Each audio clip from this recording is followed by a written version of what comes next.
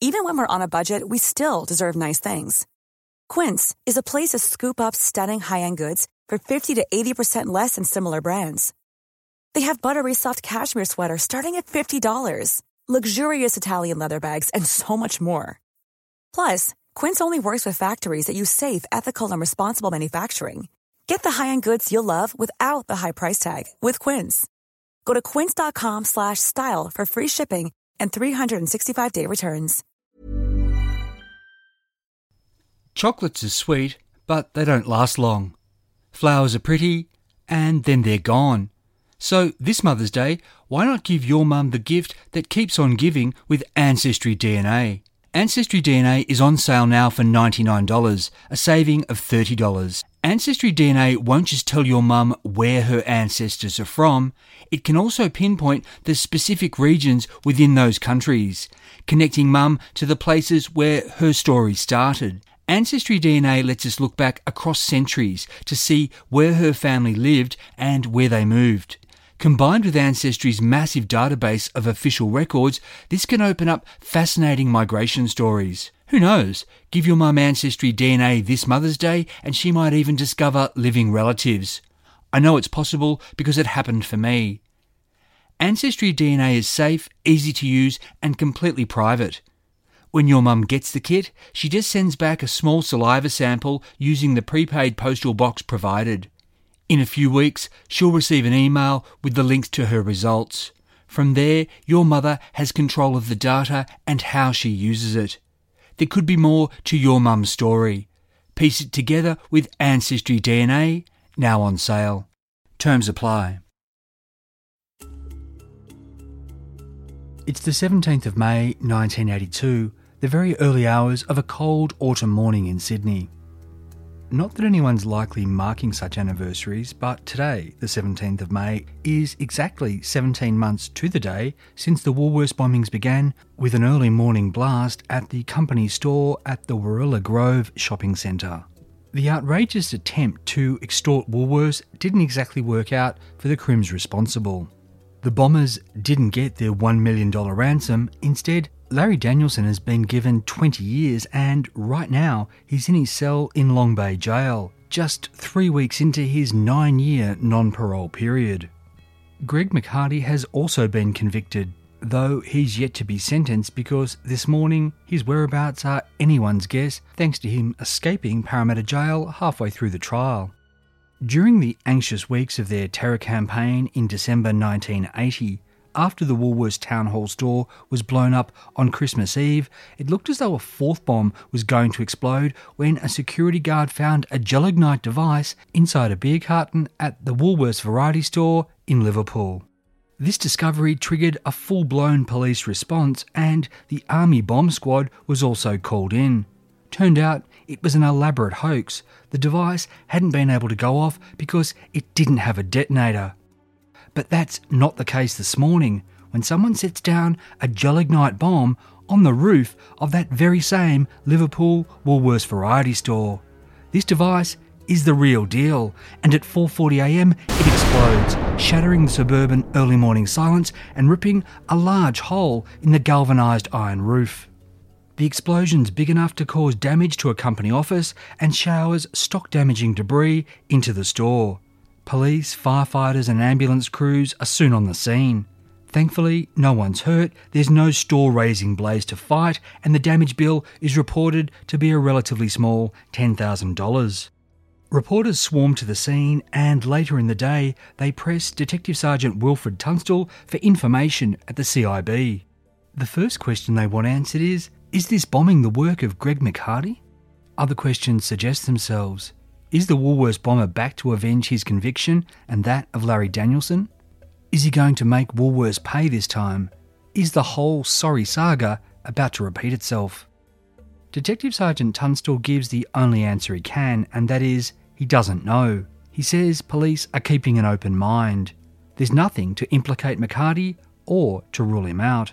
Could have been him, could have been his mates, could even have been copycats or teenage delinquents. What this Liverpool bombing does, though new Chief Superintendent Noel Morey insists the timing is a coincidence, is inspire the police to release a new photo of Greg McHardy. Actually though, it's an old new photo. A really old new photo. The picture of Greg shows him clean-shaven and short-haired, as he might now well be. But it's also a side-on shot, with his face partly in the shadow of his army hat. His army hat. This photo was taken a decade ago during Greg's brief, inglorious military career. Back then, in early 1973, Greg had gone AWOL and become a fugitive. He'd only faced court-martial after returning of his own volition. And there's no chance Greg's going to turn himself in now. Not when he's likely to face the same 20-year sentence given to Larry Danielson and however many bonus years of jail time he'll get from a judge for his escape from Parramatta Jail. I'm Michael Adams, and this is the final part of the special Forgotten Australia series, The Woolworths Bombings. On the day of the Liverpool bombing, John Hendry, still Woolworths Director of Corporate Relations, said there were no further plans to tighten security. This was to be one of the last company statements he'd give to the press because the man who dealt with the Woolworths bombers for weeks on the phone was about to retire after more than 30 years of faithful service. John Hendry had to hope that his going away presence would include Mr. Dunmore, aka Greg McHardy, back behind bars. What John didn't know, what no one bar the fugitive himself knew, was that Greg was by then already behind bars. Or at least a bar. For the record, Greg McHardy was to deny that he'd blown up the Liverpool Woolworths store, as he would have, because why admit it? But his denial seems to be true in terms of the chronology you're about to hear. Around the start of May 1982, a short-haired, clean-shaven bloke of about 30 named Noel Stratford turned up on a motorbike in the tiny outback town of St George in Queensland, 500 clicks west of Brisbane. New arrival Noel presented himself at the Commercial Hotel and asked publican John Swanson for a job. John gave him a chance, but would soon come to think that Noel was a bit of a nervous character. He thought people were staring at him or talking about him behind his back. Nevertheless, there was Noel serving beers every night to the regulars that included a dozen of the region's coppers. No wonder Noel Stratford was a little bit nervous. After 3 weeks, John didn't think he was working out, so he let Noel go. Soon after that, a bloke rocked up to St George's Australian Hotel and asked the publican Vince Bluey McIntosh for a job. This would-be worker's name? Don McIntosh. What were the chances? But Don, he had a driver's licence to prove that's who he was. Vince Bluey McIntosh gave Don McIntosh a trial run, and that went well, so Bluey gave him a job.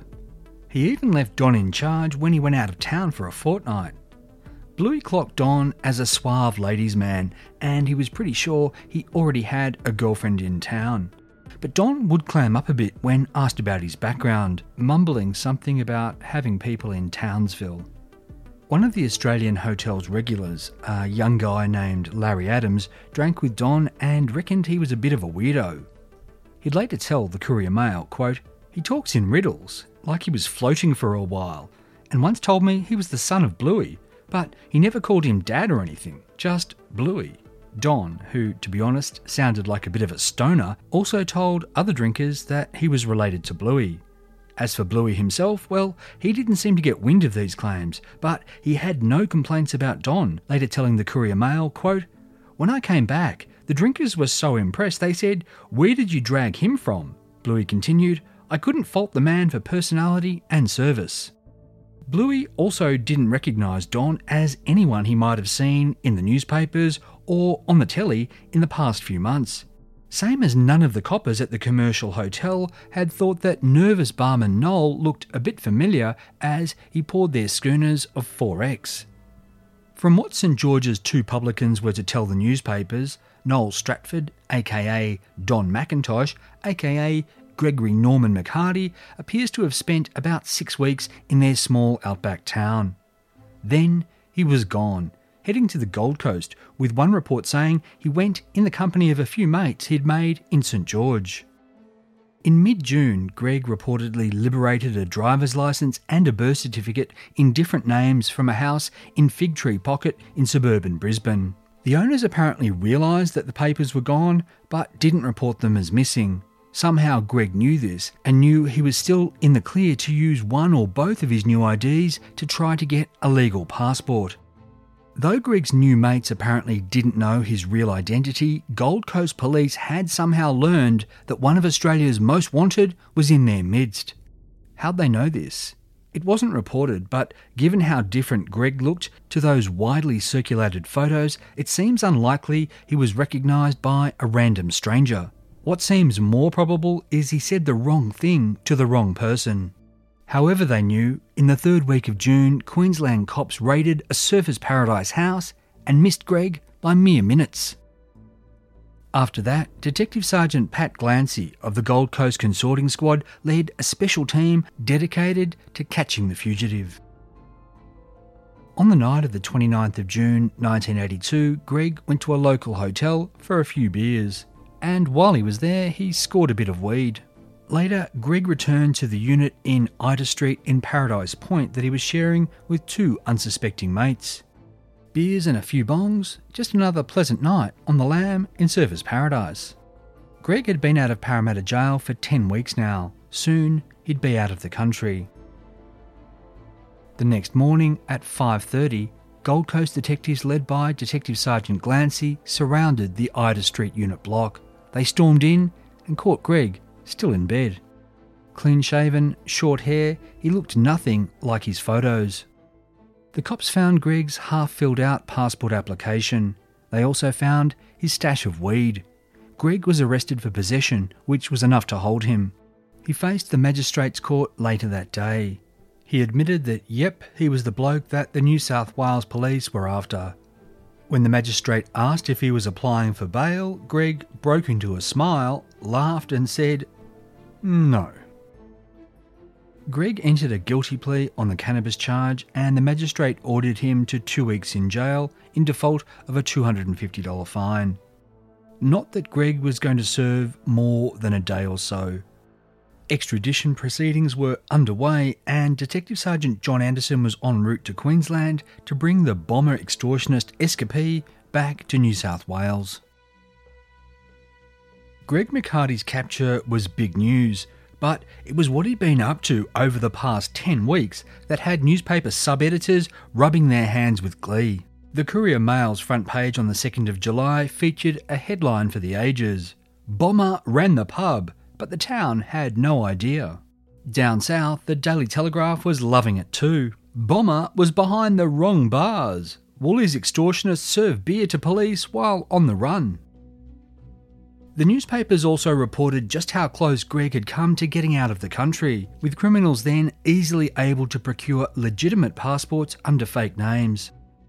By the time these headlines and articles appeared, Greg was back in Sydney. Unlike Larry Danielson, who'd bared his face when arrested because he thought it made him seem less guilty, Greg was careful to keep his mug covered from the newspaper and television cameras. No sense giving everyone an up-to-date look at him that the cops could use next time he escaped. With Greg McCarty back behind bars, on the 14th of July 1982, John Hendry, having reached the company-mandated retirement age of 60, bade a reluctant farewell to his beloved company, Woolworths. For the next 37 years, he'd be a devoted family man, grandfather, and active in the community.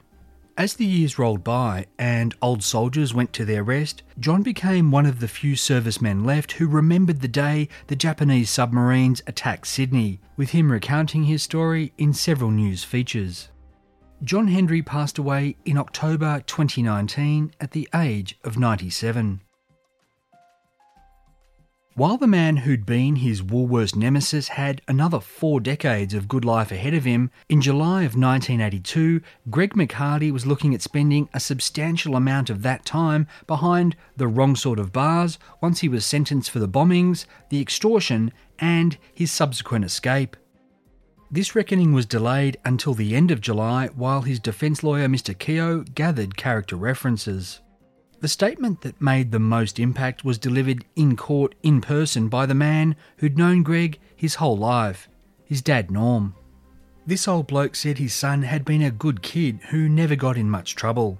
Under questioning from Mr. Keogh, Norm said, quote, "I think the breakup of his marriage had a lot to do with it, and he got into a bit of strife in Townsville and he was on the run, and it was just out of character, just unbelievable when I heard the news that they'd picked him up in the harbour because it was just never his caper. I just seemed to think he was under some sort of duress and that he got tangled up, and he has been a boy that is a little bit easily led, and I think he has just got mixed up into the wrong crew and this is the result of it." On the 29th of July, while acknowledging that Greg came from a very respected Rockhampton family, Judge Muir said he didn't believe he'd been under duress when he committed the horrific crimes for which he'd been convicted. Judge Muir handed down the same sentence he'd given to Larry, 20 years with 9 years non-parole. Greg was to face the other charges against him down the track. True to form though, he wasn't going to hang around to hear those verdicts. Just like he wasn't going to be serving no stinking 9-year minimum. You can say what you like about Greg McHardy, but he wasn't one to take a custodial sentence lying down. At 10:50am on the 28th of November 1982, the Woolworths bomber and 3 other prisoners, 1 sex offender and 2 armed robbers, used tin snips to cut a 3-metre wire fence away from its post inside the Metropolitan Remand Centre at Long Bay Jail. The inmates squeezed through and made their way to one of the main walls. There, they used a makeshift ladder of knotted sheets to start climbing up the 6 metres of stone that separated them from freedom. Get down the other side, and they were gone. A prison officer in Tower 5 spotted them and fired a warning shot. The blokes dropped back inside the prison wall. They ran back through the hole in the fence and stormed a gate that was manned by another officer. This guard didn't back down, and for his trouble, he suffered minor injuries when one of Greg's mates smashed him half a dozen times with a wooden broom handle. Now desperate, the 4 would-be escapees took off across a football field where they were surrounded by guards and surrendered. Greg and one of his mates were transferred to Goulburn's Special Security Unit, while the other 2 were packed off to Parramatta Jail. Greg McHardy was to get another 5 years for his post-Woolworths crimes, so all up, he was now doing 25 years, or so it seemed.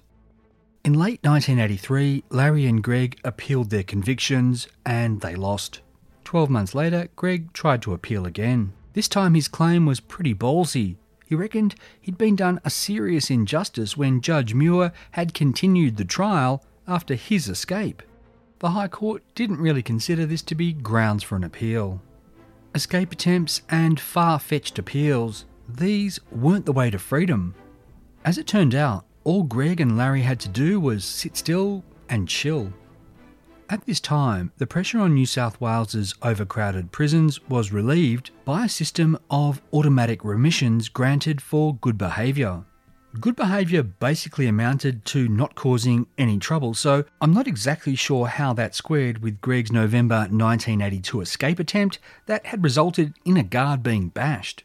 Here was another puzzling thing. Prisoners' remissions came not off their sentences, but off their non-parole periods. So it was in March 1988 that the outgoing Labor New South Wales government announced to great uproar that Larry Danielson was going to be released. By then he'd served about 1/3 of his 20-year sentence and he still had 3 years left on his non-parole period. Nonetheless, Larry walked out of Long Bay Jail on the 9th of March 1988 and he was immediately deported to New Zealand. Like I say, this was controversial, but Larry had actually been a model prisoner and now he was no longer Australia's problem.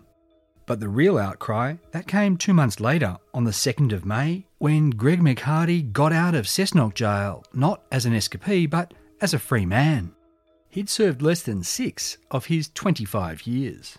Incoming Liberal New South Wales Premier Nick Greiner had inherited this system, and he called Greg's release a, quote, bloody outrage. His new Minister for Corrective Services, Ray Aston, reacted angrily to what he called a, quote, walk-in, walk-out system, and he vowed to ask Cabinet for, quote, the toughest of reforms. Ray Aston didn't live to see it, dying suddenly 3 weeks later, aged just 44 after contracting a virus. Greg and Larry, they were free to live the rest of their lives. Greg McHardy remained anonymous for much of the next 20 years. That was until New Year's Day 2005 when he faced Parramatta Bail Court over an alleged stabbing. Greg, then 52 and living in Botany, listed his occupation in court documents as a real estate agent and business executive. The court heard that he and a man and that man's girlfriend had been drinking at the Sir Joseph Banks Hotel in Mascot on the 23rd of December. According to the Sydney Morning Herald report at the time, Greg had allegedly said to his drinking buddy, quote, "You would have heard about me from your brother. They call me the Bomber." The bloke allegedly replied, quote, "Yeah, I've heard my brother talk about you." All was going well at the pub, and afterwards they went to Greg's house for more drinks. Then Greg allegedly got angry when the guy wanted to leave. So Greg allegedly pulled out a butcher's knife and stabbed him 20 times. Greg McHardy was refused bail and was remanded to appear in Central Local Court on the 10th of January. According to a later report in the Newcastle Herald, Greg was acquitted of the stabbing charge and thereafter returned to obscurity. If he's still alive, Greg McHardy would now be 68. I've not tried to track him down because I figure he did his time and should be able to live quietly. Yet, if Greg should happen to hear this podcast and want to tell his side of things, I can be contacted via the Forgotten Australia page on Facebook, Forgotten Oz Podcast. As for Larry Danielson, well, he had a whole other life when he got back to New Zealand. While he'd been born Keith Bradford and become infamous as Larry Danielson, he now took on the new nom de larrikin of Peter Fisher. Soon after returning to New Zealand, he met and fell in love with a woman named Claire, and they'd live happily together for the next quarter of a century. Larry did keep up his larrikin ways, drinking, fishing, cooking, hosting, playing music, and he won himself a new legion of friends and fans with his good company and his always great tall tales. But Larry had long dreamed of taking his storytelling to a new level by writing a book. In 1995, he began scribbling a historical fiction based on the experiences of Australian Coast Watcher Lieutenant Commander Paul Mason, who Larry had apparently met during his time living in Papua New Guinea. Paul Mason's story is no longer well known, and it really is the stuff of Forgotten Australia because it's an incredible tale of bravery and survival against overwhelming odds that saw one man help change the course of World War II. No prizes for guessing that I'm going to cover Paul Mason's life in an upcoming episode. While Larry Danielson was writing fiction based on this slice of Forgotten Australia, he and Claire had a lot of good times. One of her fondest memories was seeing in the new millennium with Larry while they both watched Kiri Tikanawa singing on the beach at dawn in Gisborne as the sun came up on New Year's Day. By around 2008, Larry and Claire had taken over a motel restaurant in Waipu, with Larry reprising his role as host with the most. Given his checkered history with insurance scams, it seemed like karma came to bite Larry in 2011. That was when their motel suffered severe flooding damage. He and Claire made a $280,000 insurance claim, had it approved, and hired workers to make repairs. Before the insurance company paid them out, it went into liquidation, leaving Larry, who was now 80, to work 16 hours a day, 7 days a week for the next 16 months to try to square his accounts with the workmen. Around this time, Larry got more bad news. He had leukemia. To keep his spirits up and to give him a sense of purpose, Claire encouraged him to fulfill that dream of finishing his book. Or, as it turned out, books. The first volume of his The Bells of Hell trilogy was self-published in September 2013. The second volume followed soon after, and the final one came out in December 2013. These books are available on Kindle, and they show that Larry, aka Peter Fisher, had a storytelling talent that extended far beyond the bar or the stand in a Sydney courtroom. Larry was working on a follow-up, Part 4, when he passed away a month later, January 2014, at the age of 81. After he died, Claire and his friends celebrated him by putting together a 50-some page manuscript called Fate, Sheep and Meat Pies.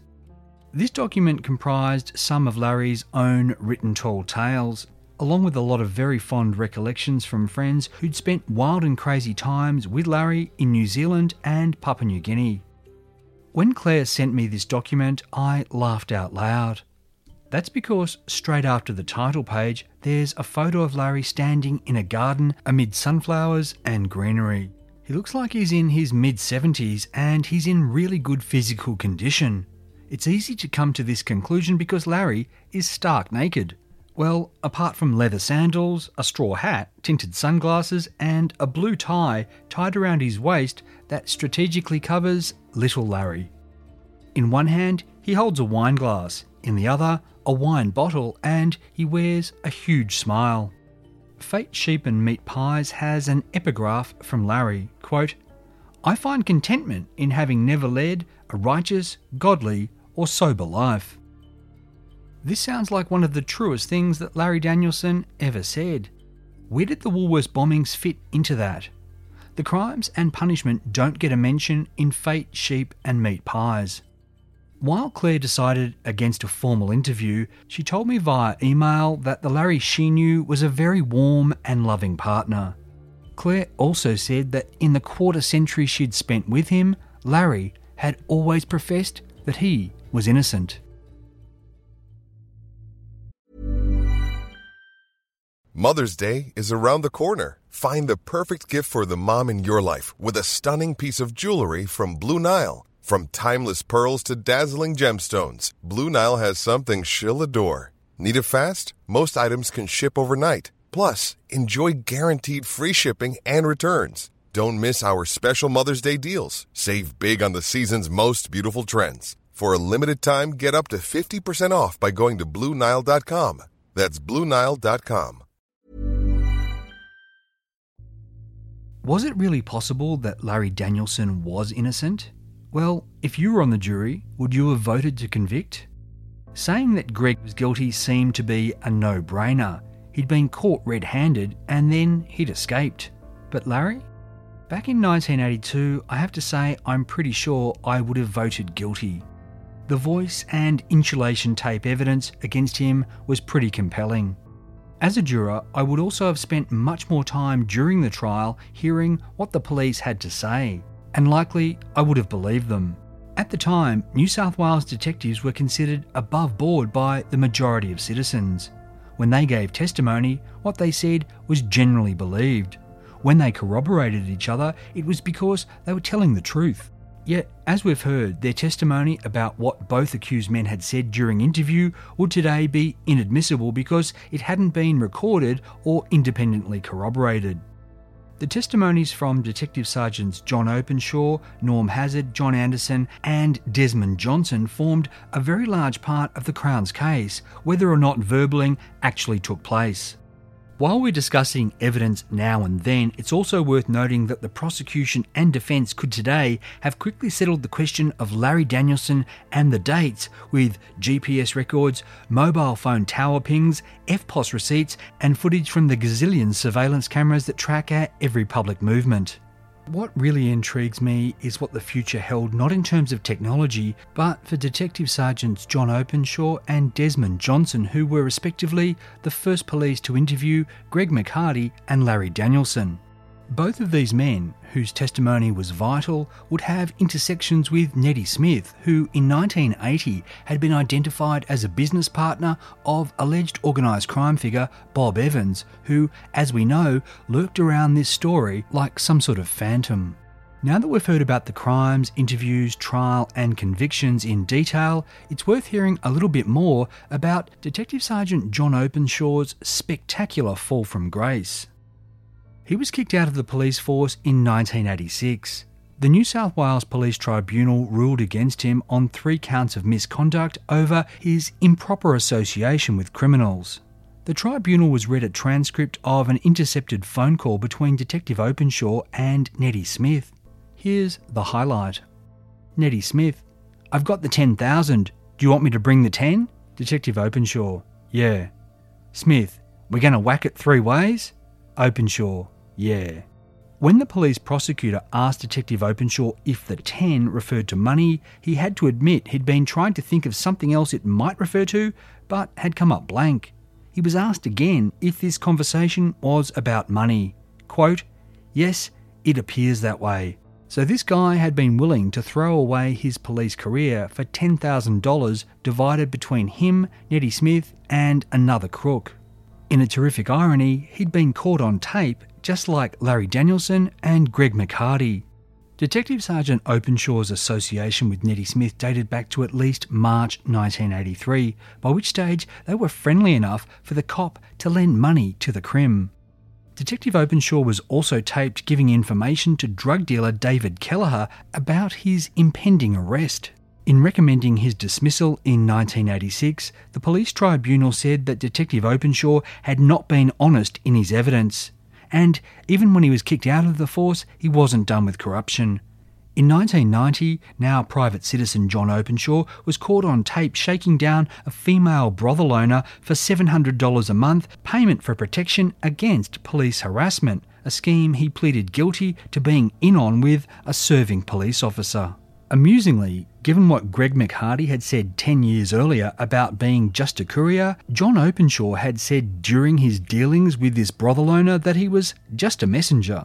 The court didn't believe him any more than the court had believed Greg back in the day. In newspaper articles in 1986 when John Openshaw was booted from the force, and in 1992 when he was sentenced to 2 years jail for the brothel bribery scheme, he was described as having been a star cop whose career highlight had been bringing the Woolworths bombers to justice. Which can't help but raise the question, when did John Openshaw become corrupt, and when did he start doing business with Nettie Smith? We just don't know. Was it a coincidence that Nettie just happened to have been in cahoots with Bob Evans at this time? Maybe it was. Nettie did intersect with a lot of crims and a lot of cops. Another of these well-publicised intersections was with Detective Sergeant Des Johnson, Larry's acquaintance from flicks and the man who'd allegedly threatened him during a drunken interrogation and then recorded his phone call in murky legal circumstances. Detective Sergeant Johnson's integrity was seriously questioned by the Independent Commission Against Corruption in 1994. This was in relation to a crime a decade earlier. Here's how the ICAC report, which is titled Investigation into the Relationship Between Police and Criminals, described what Nettie Smith had done. Quote, "Late at night on the 28th of December 1984, Smith bashed a doorman at the City of Sydney RSL Club. Smith had been drinking heavily earlier that evening and he and his friends had been refused admittance to the club. Shots were fired and a knife was drawn on the doorman. Smith claimed he paid police, including then Detective Sergeant Brian Harding, to ensure he would not be prosecuted. As it turned out, the conduct of the investigation was less than satisfactory and Smith was never charged, even though many knew he had assaulted the doorman." Detective Sergeant Des Johnson was the chief investigator in this case. The bashed doorman, Christopher Shaw, testified that when he identified his assailant as Nettie Smith and said he wanted to take the matter to court, Detective Sergeant Johnson had said, and this is quoted from ICAC, "I wouldn't do that if I were you." Detective Sergeant Johnson denied this, but ICAC Commissioner Ian Temby QC in his report said, quote, "Despite his denial, I conclude that Johnson did say words to the effect set out above. Johnson said the identification by Shaw of Smith, such as it was, could not suffice to take the matter to court. That is correct, but more could and should have been done." According to Christopher Shaw, Nettie Smith later approached him and convinced him that proceeding with the matter was useless because he had the cops in his pocket. Nettie paid his victim $1,000 to drop the complaint. Then Nettie's solicitor called Detective Sergeant Johnson to advise him the witness was withdrawing the allegation. Detective Sergeant Johnson accepted the solicitor's word about this and investigated no further. Detective Sergeant Johnson denied to ICAC that he'd been in charge of the investigation. The Commissioner didn't accept this, saying it was ridiculous when he'd gone to the club, tried to find Smith and interviewed witnesses. Or at least that's what he'd appeared to have done. The ICAC report said, quote, Johnson spent a deal of time looking for Smith early in the week. Smith's habit for a long time was to come from Newcastle to Sydney on or about Thursday of each week and return at about the end of the weekend. Johnson was looking for him at precisely the wrong time. Perhaps that was accidental, perhaps not. Further, he did not seek to have a radio message sent out calling for notification as to Smith's whereabouts, nor did he take any steps to check Smith's addresses. Regarding the withdrawal of the complaint by Shaw against Smith, the Commissioner wrote, quote, Johnson conceded that he did not ask Shaw if he wished to withdraw the complaint. He expected Shaw to volunteer that information to him. All of this is most surprising. This was not a personal matter between Shaw and his assailant. Smith and his associates fired a shot and seriously bashed a doorman who was simply doing his job. Even if the doorman did not want to proceed, the matter should have been pursued and attempts made to get further evidence. This also puzzled the Commissioner. Quote, Johnson still had the police brief in his possession at the time of the Commission hearing. This was nearly a decade after the assault. The ICAC report continued of Detective Sergeant Johnson, quote, he could give no cogent explanation for that fact. The ICAC report said the investigation into the bashing was unsatisfactory. Quote, it was never drawn to a proper conclusion. It simply lapsed. The Commissioner asked, quote, why was the investigation so unsatisfactory? Was it mere incompetence on Johnson's part, or was it because Smith paid off the police, or was it due to intervention by Harding? Everything that Nettie Smith says needs to be taken with a pound of salt, but here's what's in the ICAC report. The day after the bashing and after the shot was fired, supposedly by Nettie's mate Graham Abbo Henry, cops Roger Rogerson and Brian Harding had met with Nettie to tell him he'd been a very silly boy and that the doorman had been seriously hurt. From the ICAC report, quote, Smith said that he thought that Harding mentioned the police officer in charge of Central, a sergeant named Johnson, who was going to arrest him. He asked Harding what could be done, and Harding said it could be fixed up. After brief negotiations, a figure of $10,000 was arrived at. Police, in Smith's version, were allegedly later dissatisfied with this amount as it filtered through their ranks. Quote, according to Smith, Harding said Johnson wasn't happy with the amount of money, and Smith told Harding, tell Johnson to get stuffed. Who said what, did what, and was paid what? ICAC didn't have the answers. The Commissioner was unable to conclude that Nettie Smith had, as he'd claimed, actually paid off Brian Harding, Roger Rogerson and Des Johnson. The Commissioner did find, however, that none of the witnesses, with the exception of the victim, Christopher Shaw, were credible. This included Detective Sergeant Johnson, who, quote, said as little to the Commission as he sensibly could. Ian Temby, QC, would conclude this, quote, I am satisfied that the investigation was not genuine and the deficiencies disclosed in it have to do with more than mere incompetence. It is obvious Johnson, the man in charge of the investigation, did not do his job properly. Indeed, it is hard to believe that he was even trying. The ICAC report would recommend, quote, consideration should be given to the taking of action against Johnson for a disciplinary offence, namely in January 1985 he failed in his duty as a police officer to properly investigate the alleged assault at the City of Sydney RSL Club which took place on 28 December 1984. For the record, Detective Sergeant Des Johnson was not subject to any disciplinary action and the matter went no further. Nettie Smith remained free. If he had been convicted, how long would he have served? It's hard to say, but there's a good chance, that Nettie wouldn't have been out on the streets on the 30th of October 1987 when, in a road rage incident, he killed a tow truck driver named Rodney Favell. That Detective Sergeants John Openshaw and Des Johnson both had interactions with Nettie Smith soon after he'd been tied to Bob Evans is curious and, you could say, circumstantial, just like much of the case against Larry and Greg.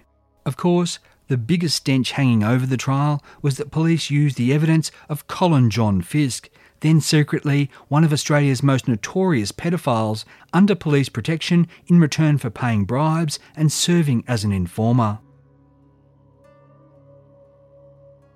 If you'd been a juror and been able to see this future, would you have maybe concluded there was reasonable doubt in the case against Larry Danielson and Greg McHardy? Maybe. Despite all of this, it does seem to me that they were actually guilty. Yet it also seems possible that behind them lurked a Mr. Big who set them in motion.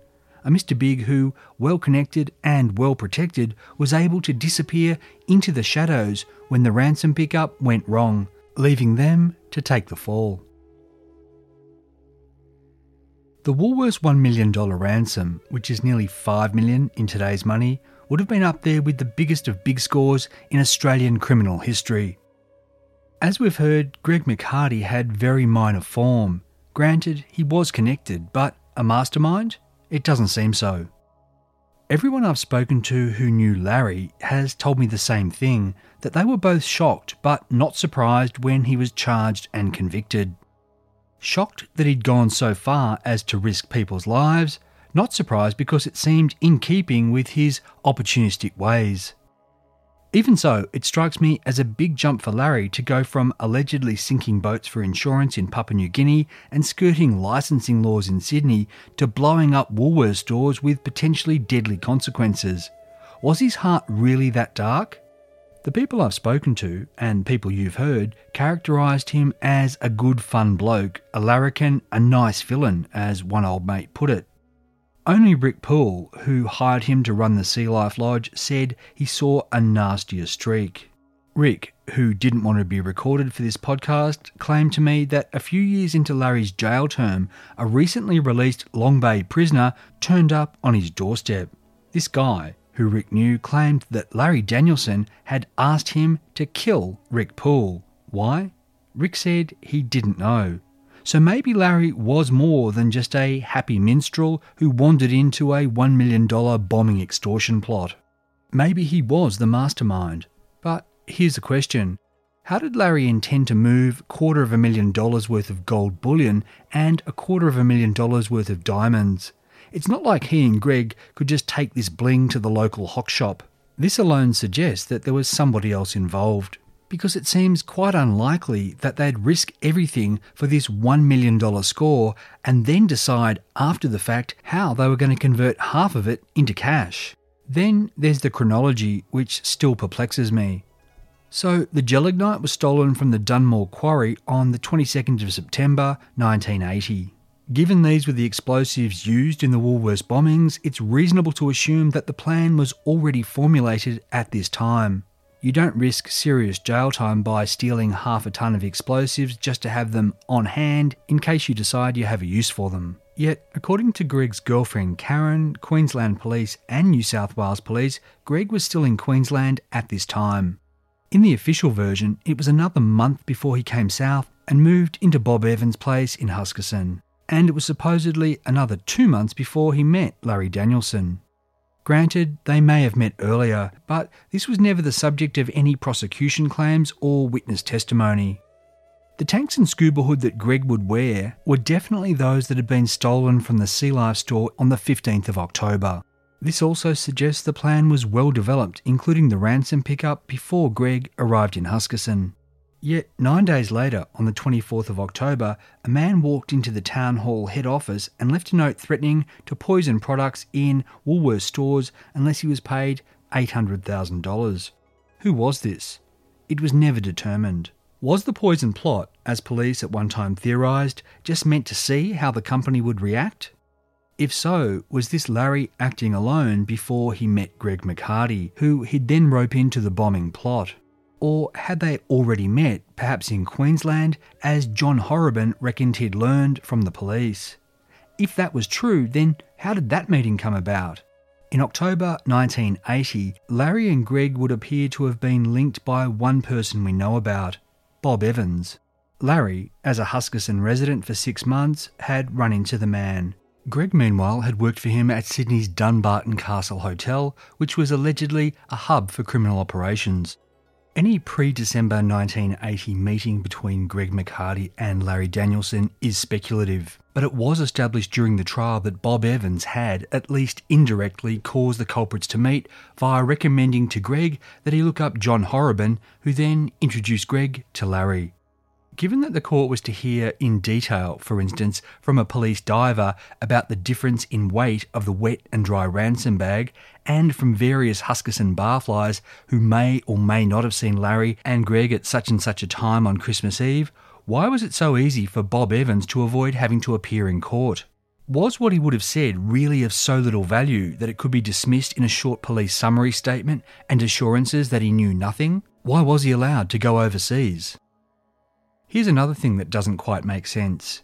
Once the $1 million demand letter had been delivered to Woolworths on the 22nd of December, why was the Town Hall store bombed in such ruthless fashion on Christmas Eve? The company had complied with the extortionist's demand to keep quiet, and it had given no indication that it wasn't going to cooperate. What had made Larry and Greg risk killing people when the Warilla and Maitland explosions had already left no doubt that they meant business? Why go ahead with the Town Hall bombing when they'd set out their demands in that letter? Quote, "This week we exploded 2 devices in 2 separate areas of New South Wales. They were both detonated in the early hours of the morning to demonstrate our ability with explosives and your vulnerability. There will be no further nighttime exercises. But here's the important point. If it is necessary for us to bring more pressure to bear upon your company, we intend to place explosives in your stores which will explode during peak shopping hours." The letter also said, "At present, the media have not created a sensational story, nor have the police really committed themselves publicly to the obvious link between Warilla and Maitland. Let's keep it that way. If your immediate cooperation is not forthcoming, we will proceed with our next program of explosions." That letter was received by Woolworths on the 22nd of December. John Hendry had this letter when he spoke to the Sydney Morning Herald, who reported the following day, quote, "Mr. Hendry said yesterday the chain was not ready to accept that all the incidents were linked and that somebody was pursuing a vendetta against it." So, as far as the bombers knew, Woolworths was doing as instructed. Why the Town Hall blast? Were they given some sort of information from inside the police or the company that made them think Woolworths still might not play ball? It's worth remembering that in the early days of the extortion attempt, Woolworths was concerned that the bombers had an inside man. And as we've heard, the New South Wales police force at this time wasn't exactly squeaky clean. What's also important to remember is that the early Mr. Dunmore calls, including the one saying the Christmas Eve bomb was about to go off, weren't recorded, and so they couldn't be presented for comparison with later taped conversations. It's also puzzling that after the Christmas Eve bombing, it took another 5 days for the extortionists to again make contact. Maybe Larry and Greg were simply busy with Christmas down in Huskisson. Maybe they were quietly freaking out at just how far they'd gone. Maybe they and others involved were arguing over what had been done and what was to be done next. There are so many maybes, in large part because these crimes were carried out by seeming amateurs who existed on the periphery of New South Wales organised crime networks, which were then secretly in bed with corrupt elements of the state's police force. For this reason, we can't be confident we know the whole truth about the Woolworths bombings of 1980. While Detective Sergeant John Openshaw and Detective Sergeant Des Johnson's integrity was later called into question, that of the man who first dealt with Larry and Greg was not. This, of course, was John Hendry. The old soldier had plenty to be proud of in the way he'd handled the Woolworths bombers.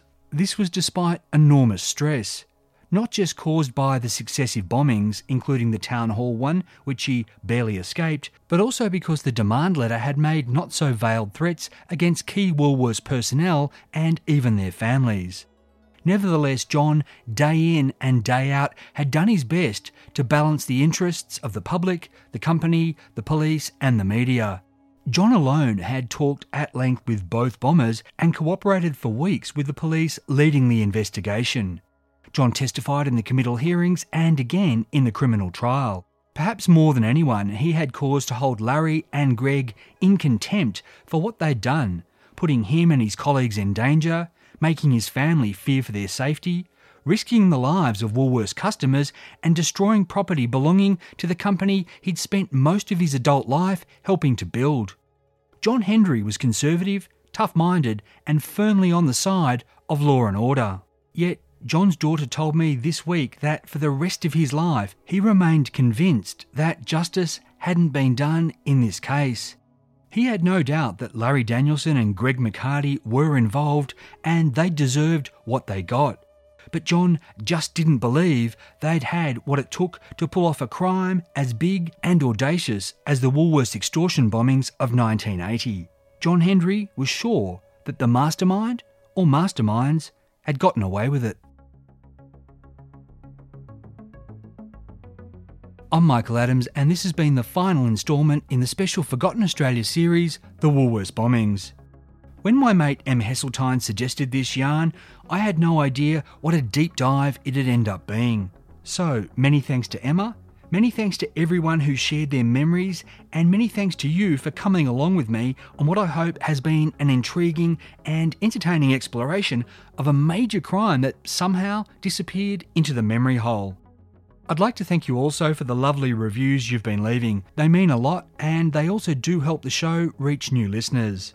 Just a note, when I began writing this series, I did contact the New South Wales Police to ask if any of the senior officers involved in the investigation were still serving. I wasn't particularly surprised to hear that they'd all retired, so I contacted the Retired and Former Police Association of New South Wales and provided a list of the men I hoped might share their recollections. The association told me they'd forward my request to the individuals and it'd be up to them to make contact. None of the former officers did, and I'd like to say that I'm not reading anything into this. Some have no doubt passed away and the rest would now be in their old age.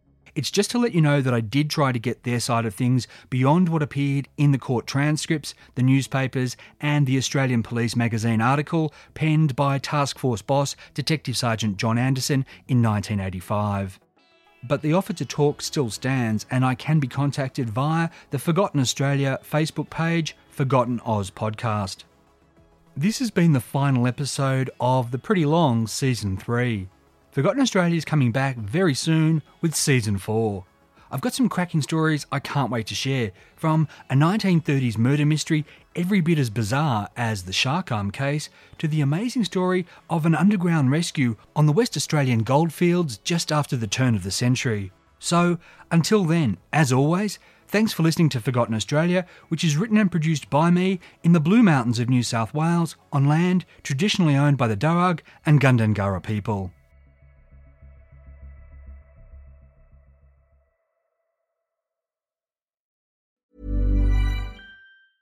Tired of ads interrupting your gripping investigations?